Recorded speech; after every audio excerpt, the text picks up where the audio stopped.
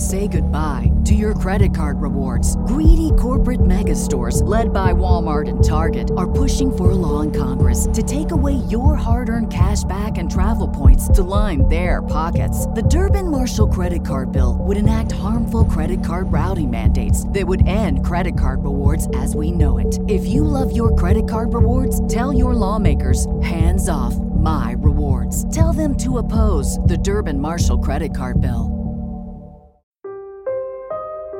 Taking off in a spaceship is one of the most uniquely terrifying things I've ever experienced. You sit, waiting, strapped into a seat with your body flipped 90 degrees, facing the sky like you're waiting for a roller coaster ride to start. As pre-flight checks go on and on endlessly, you just sit there uncomfortably waiting. Everything's done remotely, so there's nothing for you to do but listen.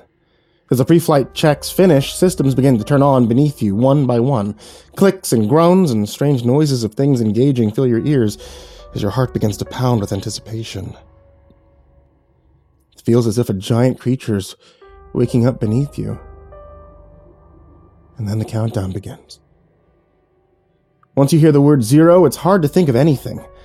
Your adrenaline takes over as a rumbling roar begins to reverberate the entire ship and your body with it. You feel yourself being lifted into the air, and then a kick rattles you to your bones as the main engines engage. And that's when things really start to get gnarly. The weight of the G-forces pressing down on your chest makes it difficult to breathe as you shake like a paint can getting mixed at the hardware store. Your entire body feels so heavy it sinks back into the chair, and you feel like you weigh 1,000,000 billion pounds. The next sensation is like a punch being driven into your gut, and all over your entire body refusing to release, not letting up. You feel as if your bones will break from the pressure, as if your heart will be flattened out and your brain will melt. And then slowly begins to dissipate. It takes a few moments for you to realize when you recover from what just happened, but it dawns on you suddenly. You feel different. You suddenly weigh nothing at all. The only thing preventing you from floating around the cabin is the straps holding you in place. The flight only lasts a few minutes, so you can't take those off, but you can imagine what it would feel like if you did, especially after all those times riding the vomit comet. I looked over at the billionaire's face to see him smiling wide. I don't want to say his name here. I'm afraid of the consequences if I do, even more so after what happened, so I'll call him Jay, for now. Looking out the window, I could see the earth far down below us, speeding past at high speeds. The sensation was surreal, and I couldn't help but join Jay in grinning wide as we watched the beautiful world pass down below. The only passengers were equally as enchanted by the sight, and all of us sat silently, just taking it in. The blue planet passed by silently beneath us, blanketed in white clouds, which looked new and different from this angle. It felt like sacrilege to speak at that moment, as if we were in church during a prayer. Then, something happened.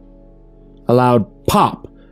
The sound surprising us all, and the ship began to shake with a slight tremor, as if it had been knocked slightly off course. I heard sirens and alarms beginning to blare, lights were flashing, and ground control called up to us asking if we were okay. I didn't know how to respond.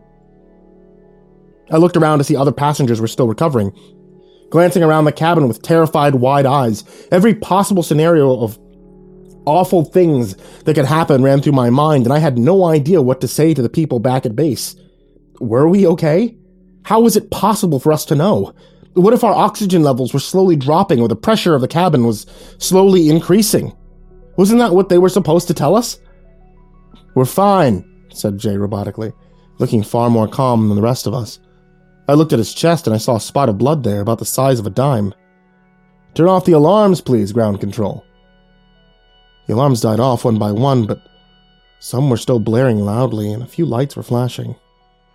All of them. His voice was different from normal. The grin on his face was gone as well, replaced by a calm, flat effect that made him look completely stoic. You're bleeding," I said to him, unsure of how that could have happened. "You sure you're okay?" He looked down at himself and touched the blood through his gloved hand, holding up his finger to inspect it. "I am bleeding," Thank you for letting me know. I'll be fine. Ground control was in my ear, speaking rapidly. Say again? Who's bleeding? Is someone injured up there? Nothing to worry about, said Jay. It's from a couple days ago. A small kitchen accident. G-forces must have reopened the wound. Is everything stabilized? Life support systems are normal, yes? The ship may have been punctured by an MMOD. Hull's designed to withstand an event like this, so you should be all right for the rest of the trip. If you want to continue, said the head flight technician at ground control, sounding nervous but clearly wanting to appease his boss. Everyone knew how much he had been looking forward to this. A piece of space debris wasn't going to stop Jay. We're good if you are, he said, not asking us what we thought of that idea. The engineers back at home base responded in the affirmative, and we continued our flight. Landing a few minutes later. Nobody dared to question the boss when he said to continue the journey as planned. The rest of the flight was uneventful. Jay saying almost nothing and simply sitting there with his hands folded in his lap. He wasn't even looking out the window anymore. Strangely enough, as if he had suddenly tired of the view. The landing went as expected. We descended back to the ground smoothly in the landing pod, and we exited the craft to be greeted by company personnel. Best day ever! Jay exclaimed upon exiting the craft. A fake smile now plastered on his face that hadn't been there a minute before. I had the strangest feeling that it wasn't really Jay anymore. Not really, but I didn't understand why I felt that way, or how that would be possible. Very soon, though, I'd find out. A few days later, I got a phone call from his office, asking me to join him there for a meeting. He wanted to talk about our trip to space. His secretary told me he wanted to reminisce. I reluctantly agreed. As I entered the headquarters where Jay's office was located, I couldn't help but notice an unsettling thing while waiting in the lobby. Everyone had the same vacant look on their faces that Jay had after the impact on the spacecraft. They all walked around quietly, moving robotically with their arms stiffly at their sides. Normally, I would have been recognized by at least a few people in this place. They would have been smiling, greeting me with aplomb after our successful flight into space. But instead of the hero's welcome I had expected, nobody was even remotely happy to see me. They walked past me without a word, without a glance. I told myself that they were just busy, trying to calm myself down. My heart was beating fast, and I was tapping my foot with nervous energy as I sat in the waiting area. The flight was yesterday's news, I said to myself. People had other things on their minds at this busy company, but I didn't feel any better. When the receptionist called me up to the desk a few minutes later, she greeted me in a monotone. Her face was expressionless. "Hello, Mr. Davis," she said. "Jay is expecting you upstairs. Please proceed to elevator B." Her eyes opened and closed, but then a second set of eyes blinked underneath that, perpendicular to the ones on the outside, revealing another set of irises beneath. Those ones jet black as coal. I froze for a second, sputtering, unsure how to react. My heart felt like it had stopped in my chest, only to resume beating 3 times as fast. The room was spinning slightly as I looked at the hostile eyes of those around me. I saw everyone in the lobby had stopped what they were doing. They were frozen, watching me, waiting to see what I would do. My leg took a step forward without conscious effort on my part, heading up towards the office. Play it cool, my instincts told me. Don't let them know that you know. I smiled at the receptionist and thanked her, walking towards the elevator. The regular hustle and bustle of the main lobby resumed, and people began to continue with their lives as if nothing had happened. Never in my life had I felt as scared as I did while riding up that elevator. Jay's office was on the top floor of the building. There was no getting away. What had I been thinking coming to this place? Only one thing could possibly help me, I realized. But I'd have to be quick. And sneaky. The private elevator doors opened and I was immediately inside Jay's office. He was standing at the window looking out over the city. His back was turned to me. "Do you know what I love about this place?" he said without looking my way. I hesitated but answered carefully. "No, what's that, Jay?" "The creatures who run it. You people, you're all so trusting." He turned around and I saw his eyes were black as opals. He blinked that same strange set of perpendicular eyelids and they returned to normal for an instant, then reverted back to that awful coal-black anti-color. "Have you ever seen a video of a giant squid? Deep beneath the surface of the ocean?" he asked. I nodded. I had recently seen one such video. It terrified me badly. The idea that creatures were so horrifying could live in such close proximity to us seemed impossible, like sharing an apartment with a demon or sharing an office with an alien. They capture these creatures on film, your experts, by mimicking a photoluminescent creature deep beneath the surface, in the pitch-black space down there. They can tantalize one, lure it out from the darkness. What do you mean, your experts? Who are you? What have you done to him? Where's Jay? He ignored my question. I heard the elevator door shut behind me as he began to stride towards me purposefully. Do you know what they look like, these giant squids, before they spread their tentacles outward and expand into the beautiful, deadly creatures that they are? I couldn't speak. I could only stumble backwards, hitting the cold metal of the elevator door behind me. They look like bullets, shot from a gun, flying through the ocean at impossible speeds. They compress themselves down and fly through the water like projectiles, just like we do. You want to know what we are? We're the alpha predators of deep space, the great white sharks made of dark matter, waiting for something to come by, drawn in occasionally by the light, before retreating into the blackness again. My plan had completely fled my mind for an instant, but then I remembered the phone in my hand, recording everything from up my sleeve. The camera was poking out at the top, taking a recording of what I was seeing. You humans think you're so clever, he said, whipping a tentacle towards me which came from nowhere. It snatched at my phone easily, and he took it in his hand. Then he deleted the video I'd been secretly recording. Who do you really think will believe you? Doesn't matter what you do.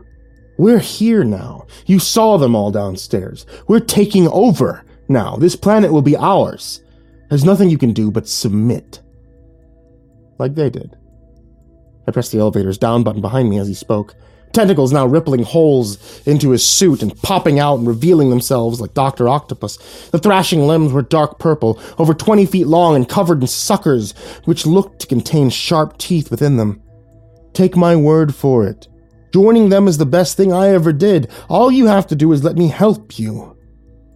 Like they helped me.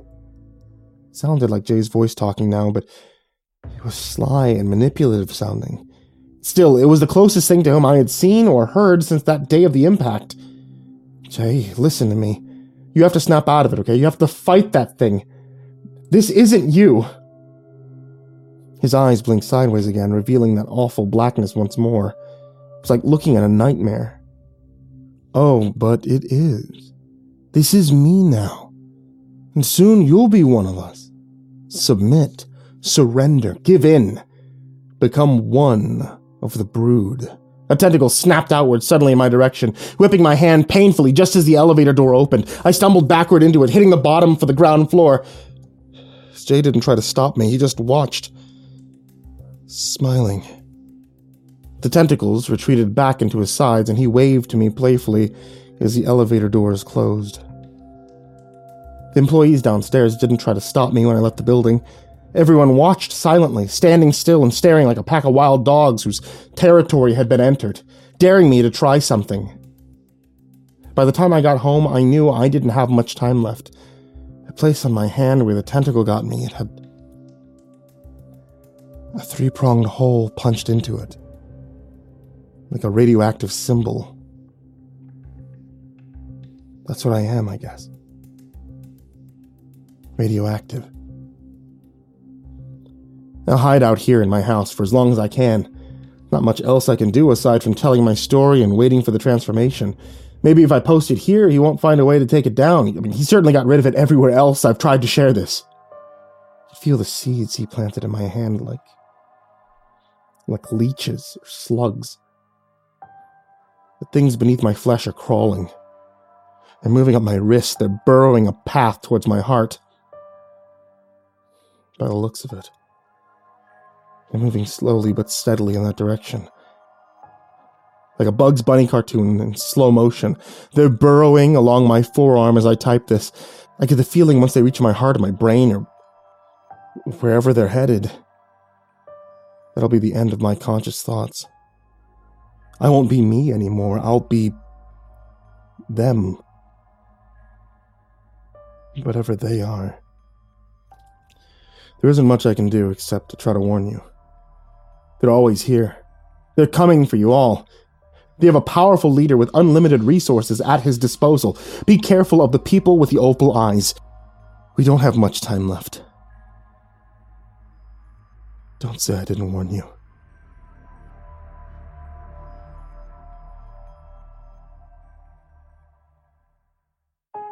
Hey there kids, it's me, Mr. Creepypasta, and it's the end of today's video, or today's episode of the podcast, which means I want to tell you guys, thank you so much for watching. If you guys are looking for some cool Christmas or holiday things, I got books. Hey. The Creepypasta Collection Volume 1 and Volume 2 are available now on Amazon. If you haven't seen those, they're years old, but hey, I might as well talk about them, right? Also, I've done a whole bunch of books for Audible. If you guys are interested in hearing more of my voice, Tales from the Gas Station Volume 1, 2, and 3 are all available on Audible. And if you use the link in the description down below, I think you can actually get your first month for free. So that's cool. Give the gift of my voice. I want to give a very big thank you to everybody on Patreon, especially Jordan Alexander Sanchez, Stephanie Butler, Brian Arce, Bobby Carmen, Tristan Pelton, Chance Burnett, Diana Krause, Crazy Kid, Mr. Marcus Blitz, Ika Limchok, Dirt Diver 030, Robert Schonkwiller, USMC, Matt Bach, Jables Raz, Masked Note, Joshua Mullen, Dan Pham, Matthew McNeese, Ben Spates, Jeremy H., Raltazal, Fikamal, Nana, The Morgan, Nick Weaver, Melted Lake, Tali Sue, Sky Mara Ravenswood, William King, Reaper 61167, Darth Miver, Michael Ortiz, Satanic Aries, Isodo Hatred, Nessie, Ronnie Hansen, Parafa Panda, Bardohawk 764, Lambda M98, Harley, Billy Morrow, Sashi Suzaku, at Grizzly Olsen Pro, My Body Sounds Like Rice Krispies, Jay, Miss Exandra, Suji Campbell, Stricken, Azarine Fox, Fried Chicken 12, Freddy Krueger, Happy Birthday Jason Willis, Infernal One, Lisa Cottrell, Caspian, Hades' Nephew, Tater Chip, Acid System, Prozac and Pancake Appreciation Society, Cryptic Nightmares, Kiri the Sloth, Tommy Green, Fester's Lampshade, Sky Harbor, Nico Kyle, Rafael Rodriguez, The Ginger Bros, Aaron Stormcrow, Daniel Polson, Trey Smiles, and Corey Kenshin. Like I said, I cannot thank you guys enough for being a part of this, and that goes to everybody down there in the description, and everybody who even can just support for $1. Thank you guys, thank you guys, thank you guys. I hope you all have a wonderful holiday season, and sweet dreams. With Lucky Land Slots, you can get lucky just about anywhere. Dearly beloved, we are gathered here today to... Has anyone seen the bride and groom? Sorry, we're here. We were getting lucky in the limo and we lost track of time. No, Lucky Land Casino, with cash prizes that add up quicker than a guest registry. In that case, I pronounce you lucky. Play for free at LuckyLandSlots.com. Daily bonuses are waiting. No purchase necessary. Void where prohibited by law. 18+. Terms and conditions apply. See website for details. Hello, it is Ryan, and we could all use an extra bright spot in our day, couldn't we? Just to make up for things like sitting in traffic, doing the dishes, counting your steps, you know, all the mundane stuff. That is why I'm such a big fan of Chumba Casino. Chumba Casino has all your favorite social casino-style games that you can play for free anytime, anywhere with daily bonuses. That should brighten your day a little. Actually, a lot. So sign up now at ChumbaCasino.com. That's ChumbaCasino.com. No purchase necessary. VGW Group. Void where prohibited by law. See terms and conditions. 18+.